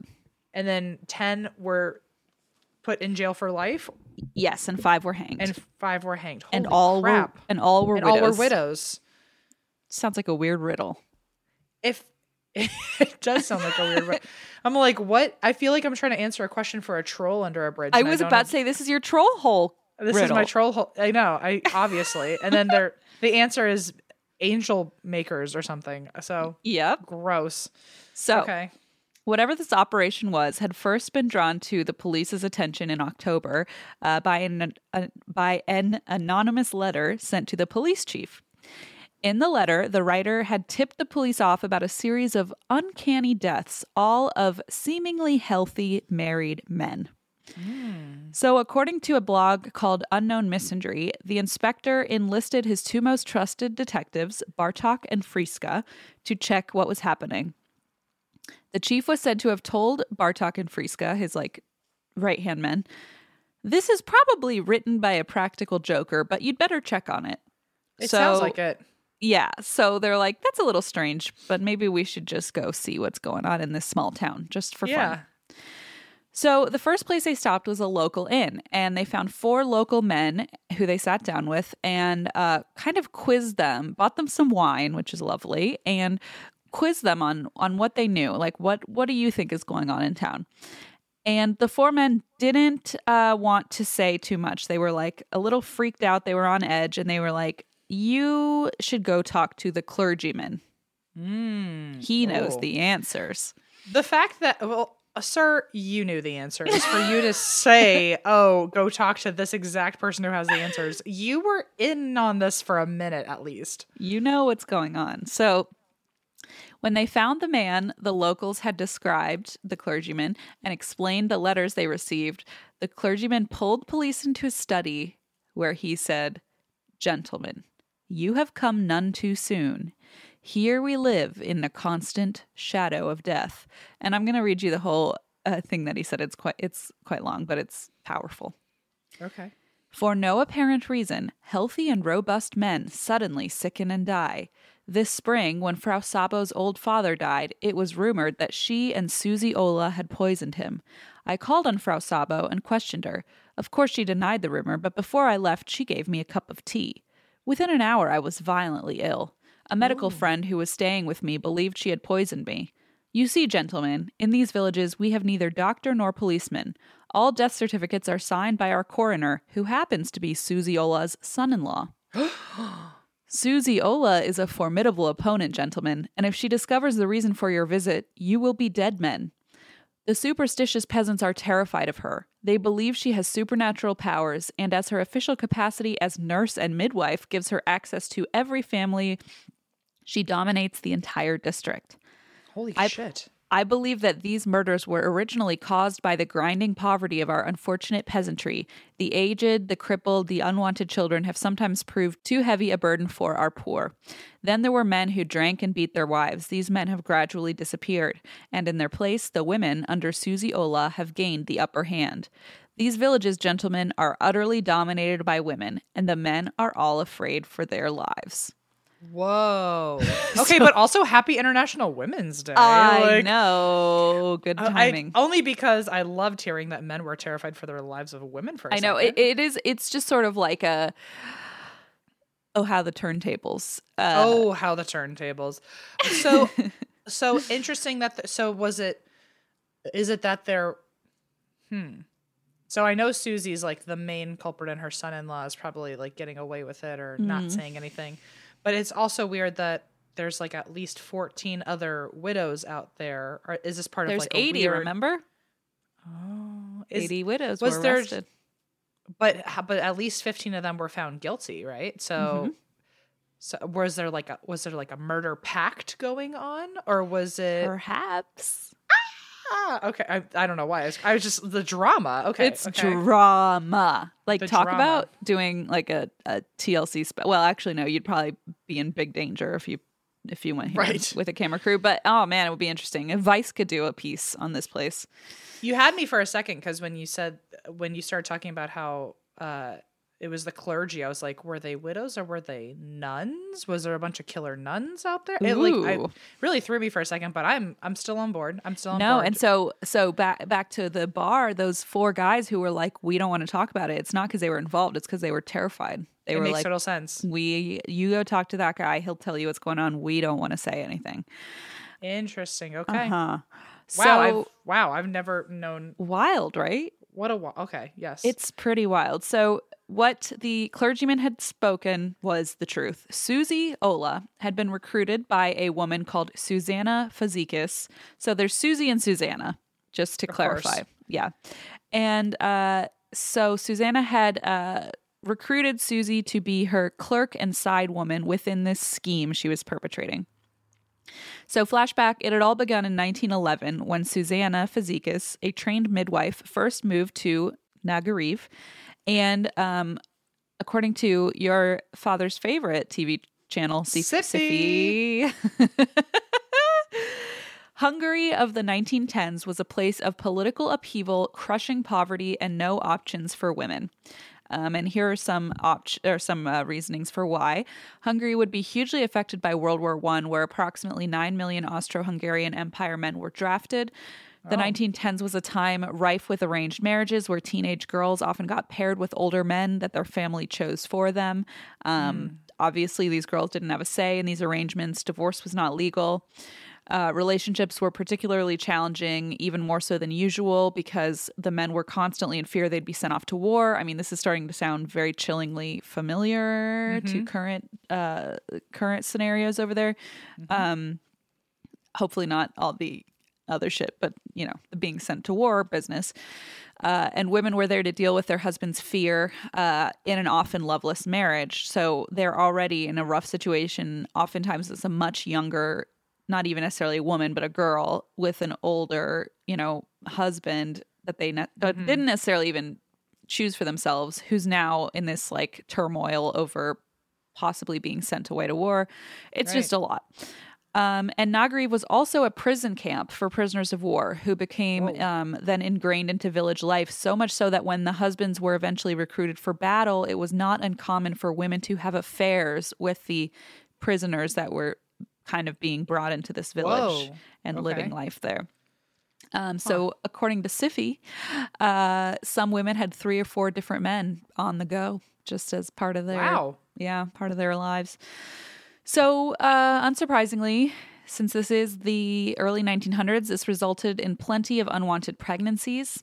And this is where Susanna Fazikis originally came into play. Okay. So between the years of 1911 to 1921, midwife Susanna was arrested approximately 10 times for performing abortions, which were, of course, illegal. She was acquitted each time. And then as the war came to an end, a lot of the husbands returned home now, understandably, with severe PTSD, something that wasn't understood at the time. And many of the wives who didn't really like their husbands in the first place were now overloaded by being, again, trapped in this marriage. Caregivers with husbands who were now emotionally, physically traumatized and often, really not equipped to be back in normal day-to-day life. So this is just like a lot that they're being overburdened with. So understandably, a lot of women wanted out. And so they went to the person who had supported them so well during the war, Susanna. They asked for advice how to cope, and Susanna said, I have an idea. Uh-oh, okay. I have arsenic. I was going to say, drink some tea. Drink some tea. So women would leave Susanna's house with a vial of arsenic. Okay, so this is where I'm getting this from, the liquid thing. Basically, it would be administered as a liquid. So that's why in my head it's a liquid, but I guess you create it with powder. Okay. I mean, hey, maybe you make it a bunch of different ways. I don't know. Who knows? So very interestingly, they would leave Susanna's house with a vial of arsenic, and she had made this vial of arsenic by boiling fly paper and then extracting the poisonous residue, because I guess flypaper was being made with arsenic and to kill the flies. But so she would boil it and then scrape off the poison and put it in a vial. Oh, weird. I mean, evil, but genius. Like, it's quite ingenious. Yeah. like what a like, I wouldn't even think to do something like that. Oh, absolutely. I mean, not. obviously I'm not a killer, but like, I guess it's the modern equivalent of like rat poison, like trying to poison someone with rat poison, you know? Oh, okay. That makes sense too. But Okay. who knows? So, as arsenic poisoning has similar symptoms to someone suffering from cholera, which is vomiting, stomach pain, diarrhea, and skin discoloration, and World War I happened to coincide with a worldwide cholera pandemic, it seemed like a perfect solution to just kind of sneak in a few more deaths this way. So Susanna would ensure her clients that arsenic wouldn't be traced on the victim's body, and she recruited a woman called Susie Ola, who, along with her son-in-law, was in charge of filing death certificates. So these three were able to not only pull off these murders, but then also be able to cover it up by forging these death certificates to say something different. And so nobody would know what the real cause of death was. So the reason Susanna went and recruited Susie was because Susie was one of Susanna's first clients. So at 18, Susie had murdered her husband by stewing the flypaper herself, which she then put in her husband's dinner. And according to that blog I mentioned earlier, Unknown Misandry, Susie and Susanna's business worked the following way. Women would express an interest in killing their husband and then would pay money to Susie and Susanna. And then according it sounds like so far, like 10% of people are expressing that they want to kill their husband. Right? I don't know if we're extrapolating that for the future. Like just 10% of people want to kill their husbands? I don't know. Well, that's in this very, I mean, you know, with all the bullets up here of, you know, being in forced marriages, being in poverty, being in like a war-torn situation. You're giving me all the right points. I just immediately chose to block all that out, and I was like, 10% of people want to kill their husbands. What's going on? No, and I mean, totally I don't think so. Maybe that's why it blew my mind a little bit. But you are totally right. There was a lot of other circumstances. Yeah, there were other things that were kind of contributing to this. So wildly fucked up. The women would express an interest in killing their husband, which they'd accept in exchange for money. And then, according to Murderpedia, she would accept money in 3 equal payments: 100, I think it's pronounced penges, which is about $20 down, another $20 after the funeral, and a third payment when the estate was settled. But Susie didn't always murder for money. There was her second husband, for example. He was this kind of handsome Don Juan type who liked to get involved with the younger women of the village. And Susie kind of dealt with it for a while. And then one day she had enough and she slipped him a dose of medicine that, according to Murderpedia, effectively removed such ideas and all other ideas from his mind forever. Which is a lovely way of saying killed him. Wow. That's like in a Cell Block Tango when they're like, we had artistic license, artistic differences. And then, he ran into my knife 7 times. It's like he saw himself as alive. I saw him as dead, but whatever. Exactly. So, however, Susanna never really wanted money to be the real issue. So if the women couldn't afford the full amount, she would adjust the price for them. How gracious. She wanted to encourage this as much as she could. She even told one woman, like, why even put up with them about men? She was just like, hey, you want to do this? Come on, let's do it. You don't have the money? Jeez. That's fine. Don't worry about it. And like to an extent, it's like, of course, if these men are abusing you and, you know, whatever, I understand. Let's just say things get out of hand very quickly. So it's sort of like, I understand the noble, you know, like saving these women from an unfortunate circumstance and self-defense, but things get out of hand very quickly, which is why I'm kind of hesitant to be like, yeah, girl power, you know. Yeah, mass murder. Woo-hoo. Yeah, exactly. Yeah. Precisely. Yeah.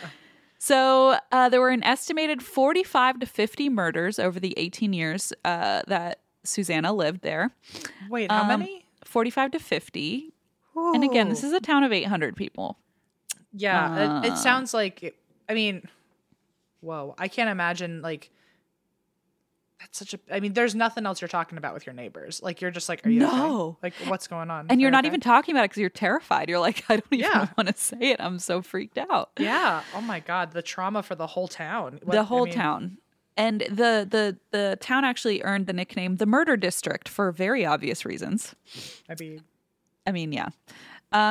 So apparently, because this is becoming such a widespread thing, there were a set of unspoken rules among the named angel makers of Nagariv. Nagariv. According to a Medium article by Ash Woods, only married women may join their ranks. So only if you're a married woman may you join the angel makers. Angel makers cannot aid single women to poison off their lovers. Okay. Angel makers can't help a husband get rid of an unwanted wife. It was forbidden to poison women or children. Okay. Spinsters and women in happy marriages with no need of husband-killing services were not to be told about the syndicate's grim activities.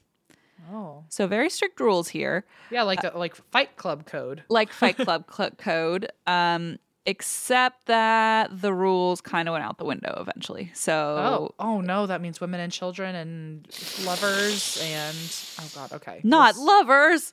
Not the lovers. So locals, so the service grew and grew. More women found out about this very easy situation. They could just have their quote unquote marital issues solved right at their fingertips. But locals weren't stupid, even though this was supposed to be like a secret thing. They sort of caught on to what was happening, and it became an unspoken rule among men to be wary of marriage because a lot of husbands were dying. With there being more and more primary sources of how simple and effective of a solution this was, Susanna and Susie began encouraging more women to secretly murder their husbands, and not just their husbands.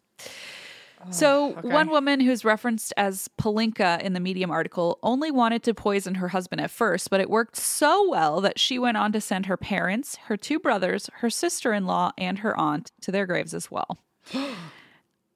And she did this so she could claim a house and 2.5 acres of land all for herself. Palinka committed the murders with a flair. She would feed her victim a small dose of poison, just enough to give them cramps.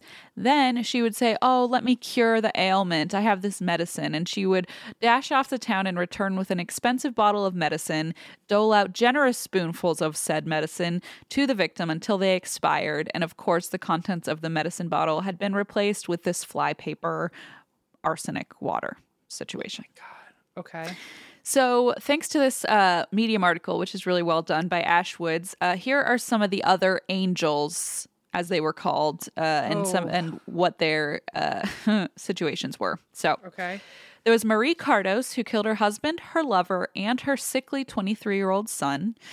As a last motherly gesture to her son, she moved his bed outside the house on one warm autumn day and fed him the poisoned soup herself. She said, "I gave him some more poison," she recalled in court. "Suddenly I remembered how splendidly my boy used to sing in church, so I said to him, 'Sing, my boy, sing my favorite song.' He sang it with his lovely, clear voice. Then suddenly he cried out, gripped his stomach, gasped, and was dead."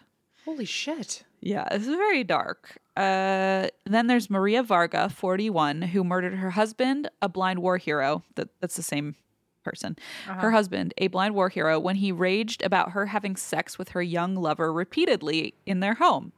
He died in agony within 24 hours of consuming the poison. But 5 years later, when she grew tired of her young lover, she poisoned him as well. Oh my God. So she was Wow. with the young lover, but she It killed really him too. it is just rampant. Just It's rampant, indeed. wow. There's Lydia Sari, who poisoned both her elderly parents. Neighbors later testified that they heard her father cry out to his dying wife, "May the devil take Lydia! She had brewed us tea which had killed us." Oh. So I don't know. Part of me likes to think that's kind of just a nosy neighbor kind of exaggerating, because that seems like a wild thing to hear through all the walls and then not do anything about. It's your Facebook group again. It's like, It's my it's like whoa, what a. I feel like Lydia or whatever her name was, who killed her parents, could have been like, "Whoa, that's a stretch." Like, yeah. no way. Whoa. In court, like, excuse me. It's like you may be spot on, but I think that was also a stretch. It may be precisely what my dying father yelled out. Yeah. Objection. Yeah. Are you a yoga teacher? Yep. So then there's Balint Sortis, the second in command of the Angel Makers, and she fed a deadly dose to a few of her children because they were too many mouths to feed. Oh no! I know. So it's just becoming at any inconvenience. It's rampant. It's like when people just don't know what else to do or where else to turn. And then Rosalie Sebastian and Rose Hoiba murdered their husbands because the men bored them. So, yeah. That one I understand. No, I'm kidding. I'm kidding. And then the last one is Maria Sendi, who poisoned her husband because he always had his way, quote unquote. And I don't know what that means. That could mean the worst of what that could mean, or that could just mean like, oh, he always wanted things his way. It could mean either one. I don't know, you're right. but yikes. Yeah. So fast forward to 1929 again, and the police are finally hearing about all this, and they're getting this information from the priest, and they decide it's their mission to make, as we've all wanted for so long, make Nagareve safe for men again. Just Right. We've always wanted. Let's make Finally, things safe for men. Let's protect the men. Finally, Like, please. since Let's go. when? Since when is there anyone doing that for women? But whatever. Okay. Hey, you know what? I'm on it this time around. I feel like that poor town needs the help. For once, yeah. We got to save them. We got to help them out. Yeah. So with the heavy police presence around Nagareve, who are questioning women at every possibility, one woman called Mrs. Sabo admitted to poisoning her husband and brother and revealed that Susanna and Susie were the ringleaders. So she just like outed them right away. All three women were taken into custody to be questioned, but Mrs. Sabo claimed that the police had bullied her into confessing and retracted what she had said. And Susanna and Susie proclaimed their innocence. And fortunately, when the police went to search their houses, they couldn't find anything incriminating, so they had to release them. But Susie was a bit nervous that the police were clearly onto them, so she started going from house to house of her fellow angels to warn them about this investigation and say, don't say anything to the police. But unfortunately for her, the police were watching her do this, and were like, okay, so another one That'll lives do at it. 102 blank street, and so she basically led them to all of the different angel makers. Silly Susie or whatever Silly her name is. Susie by mistake. So police noted the addresses and names of every house she visited. And then Balint Sortis, who I mentioned earlier, went to Budapest to ask a chemist if, hypothetically, you poisoned someone with fully hypothetical arsenic. It can't be traced, right? That's what Susanna said. And the chemist was like, of course it can. Arsenic actually can be traced in a victim's hair and nails for a very long time after the person has died. Oh my God. Can you imagine the heart dropping from that The murderer? heart sinking. Like, should we get a second opinion? But Yeah. no, it's true. It's too late, girl. You just poisoned a whole town. Girl, you're going to be caught. So this news sent the angels into a full-on panic because this whole time Susanna was telling them, you can't trace it. There's no way anyone can find out or accuse you, you know? Or, I mean, they can accuse you, but they can't charge you or convict There's you no of this. proof. There's Yeah. no proof, right. And that was not true. So the police, the police were like, I know what we'll do. We'll exhume the bodies of the victims to make sure and God. check. But interestingly, Did they dig up all of the bodies? So they got there to exhume the bodies to check for arsenic, right? Well, they were surprised to see a group of women were already at the graveyard. I was gonna say, did they all find the bodies before the cops did? No. So, yeah, you think, oh, they're already taking the bodies out. No. They're not taking out the bodies. They are moving tombstones around. So Oh my God, switching the names. Honestly, that's such an easier fix. I would be the dumbass with a spoon trying to dig the grave, and the smart person is like, just switch around the gravestones. Like, There's someone being like, work smarter, not harder. honestly, right? Like, it's pretty fucking, I mean, it's fucked up, but it's genius.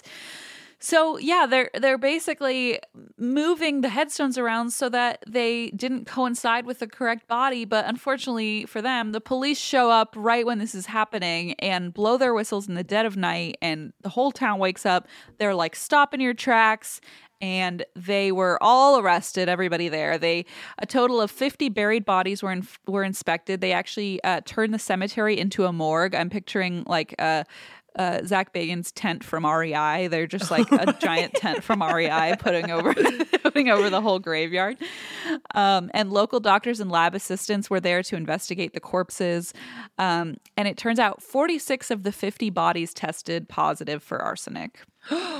So, oh my God. all And what of year them. was this again? Sorry. This was 1929. Wow. I'm sorry. Wow. Yeah, and this had been going on for a while. So, let's see.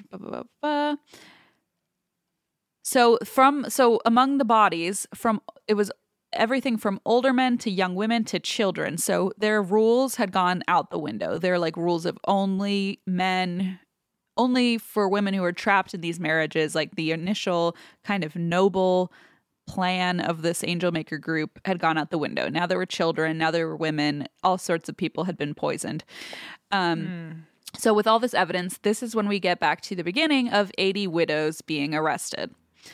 And the Ogden Examiner reported that with this evidence, they first went to the home of Susanna, who had not been at the cemetery. She saw them come into her house. She looked wildly around for a chance to escape, and there was none. But on the table, there was a bottle containing her famous arsenic solution. Chug, chug, chug. So, and this was intended for another unwanted husband that she was going to give it away later that day. Damn. But the woman seized it, poured it down her throat, and began screaming. Her death was as agonizing as those of her victims.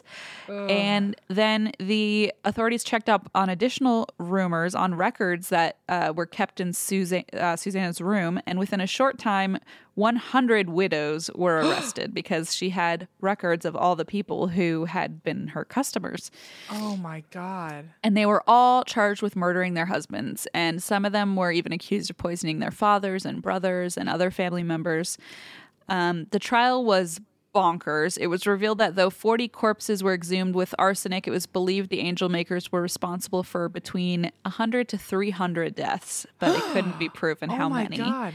And in a town of 800 people? Yeah, but I assume some of those were probably, because I know that they were mentioning like, oh, she wanted brothers, a sister-in-law and yes, but yes, it is a very small town, so presumably most of these people are from this town itself. So like about 200 of 800 people are just being murdered mysteriously. Wow. Yeah. How is this not a more famous case? Like how? That's what I'm wondering. Like I don't a quarter have of any the idea. population was murdered. Are you? This really sounds like a wild movie or something you could make, you know? How, like, I want to know the science of like how did the economy tank? Like what happened? Like where did everything? Really wild. I have no idea. And I wonder. I know there is a documentary called The Angel Makers and I haven't gotten to watch it yet, so I'll watch it and see. I would love to know more about like what happened to the town itself when a quarter of its people were missing. Yeah.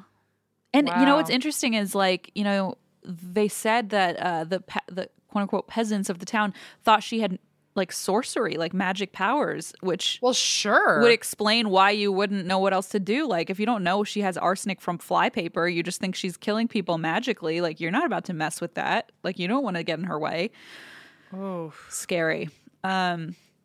So yeah, the judge asked Rose Gleba, one of the widows, whether she knew the 10 Commandments. This is classic courtroom scenario, I guess, to which she responded that she didn't. The judge then said, "Do you know the commandment, thou shalt not kill?" To which Rose responded, "I never heard of it." News to me. Oh, really? Well, if I'd have known. Also, women who were called to testify against Susie seemed genuinely terrified of her. They said to the jury her eyes glowed ruby red at night and that she kept poisonous snakes and lizards that she trained to climb into the beds of those who might betray her. So everyone's terrified of this woman, thinking like she has powers. She clearly runs this whole town. I was gonna say, so everyone Susanna knew that she was doing it, right? Yeah, they all knew she was kind of the head honcho. I wonder if the guy who was selling flypaper knew how like how locked in his job was. Like he wasn't getting killed. He wasn't getting killed. They need him unless they want to get rid of the middleman and get their own flypaper. I don't know, but I don't know. He's a But cog in you would this think machine.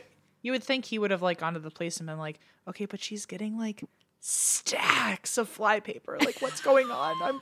What's going on? You'd think, except then he's probably a millionaire because he's selling so much goddamn flypaper. Right. It's like, he was shit, like, you help me, I help you. Okay, I'm making okay. bank over here. Yeah.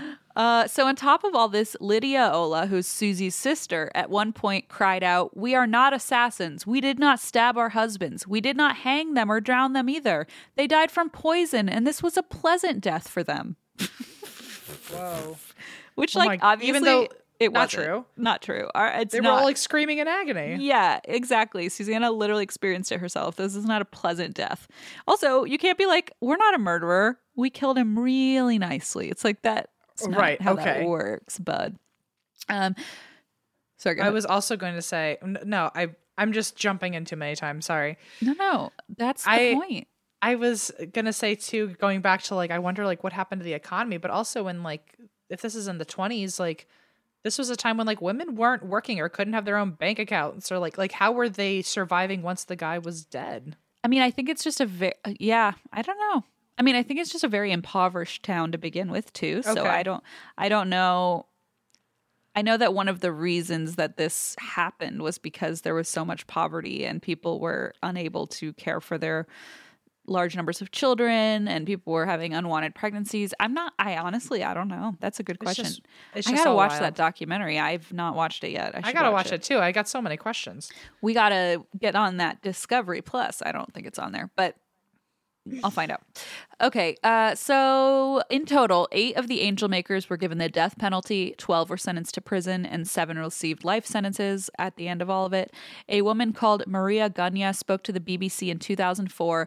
She was a child when the angel makers were operating in Nagareve, so she was alive during this time and actually remembered it. Wow. And so Maria told the BBC in 2004, she was now 83 years old, but she told them, rather bemused, that the men's behavior toward women and toward their wives improved markedly after the spate of poisonings. Well, I should hope so. That's the end of the story of the angel makers of Nagareve. Oh my God. I mean, first of all, horrific story, but also like so mind-blowing. I feel like It's wild. I feel like it's like an Onion article. Like It doesn't even seem real, right? I'm going to text you a picture of some of the women that were involved in this just to kind of see, like, this is how long ago it was. Oh, look at them. They're not fucking around. They look. Who is the homeboy to the left? Oh, I didn't even see him. They are pretty scary looking. They are not feel screwing like- around.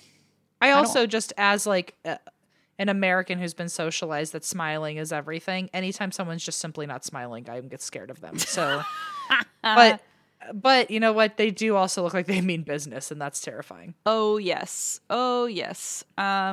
There's some wild photos in here that I think we should share on the Instagram because there's there are photos of them digging up the graves. There's photos of the women on trial. Just some fascinating stuff. So clearly this was a media spectacle back then, even if we don't know much about it today. So, Oh my God! Wow, I'm so. I think that's one of my favorite stories you've covered. really? Yeah. Oh, It's just good. it's like one big It's just not so fun fact. Like it was just like right. It's like one of those on an Instagram post, and you're like, I don't know if I trust that. Like a WTF fact or something, you know? That you're like, it feels like a very quick blurb of a Facebook meme I'd find from Yes. my uncle's Facebook or something. and then you're I'm like, you should really okay. check your sources before Yeah. you just post shit. It feels just so like it's not your everyday murder, I guess, but like I don't want to like I know. glamorize it as something different in a good way, but it's just like it was an original piece. It is, like. and it's pretty wild, like you said, that we just don't know about it. You know, I feel like everyone should know about it. Oh my God, I can't wait to go. What's the documentary called again on Discovery it's Plus? called The Angel Makers, I believe. Angel Makers. Let me make sure. I think it's on Netflix, or maybe it's not. It blows my mind. I feel like I'm gonna be thinking about it all day. It's fascinating. Yeah, so it's apparently a short documentary. I don't know where to watch it, but I'm gonna feel find like out. I really think I'm gonna like hyperfixate on this one, Christine, which is like Okay. kind of a compliment in a way. Like I really want to know like how did the whole town survive after something like that, or like where did they end up? What or, like- happened? Yeah. Yeah. I'm curious too. My gosh. And also like let's not like skirt over like how fucking traumatized the men must be in that town, like the Yeah. ones that survived. Like Yeah.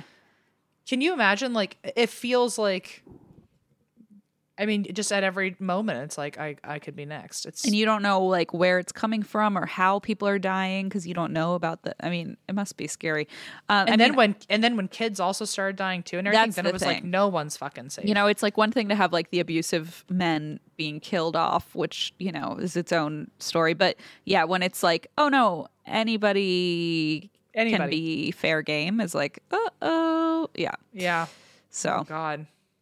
anyway, What a very interesting story, Christine.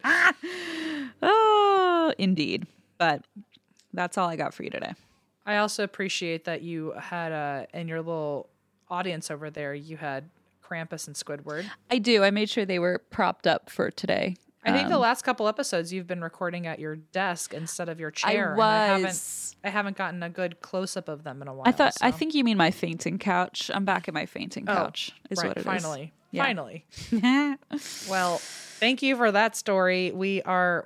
When does this come out? It's probably not for a while. 'cause God, I think don't know. A couple weeks.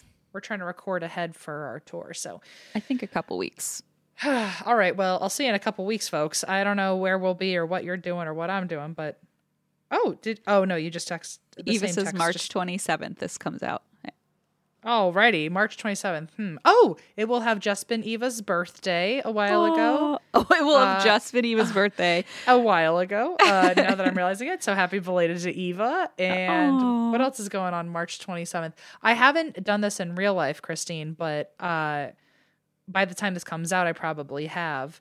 March 27th is very close to our show in Canada. It's only a month away, which means I'm now probably in the planning stage of what I'm Oh going to be doing in gosh, Canada. talk about hyperfixating. It's going to take a whole month, my friends. So Oh boy. anyway, I will see you in Canada in a month, everybody. And that's it for me. Can't wait. And That's why we drink.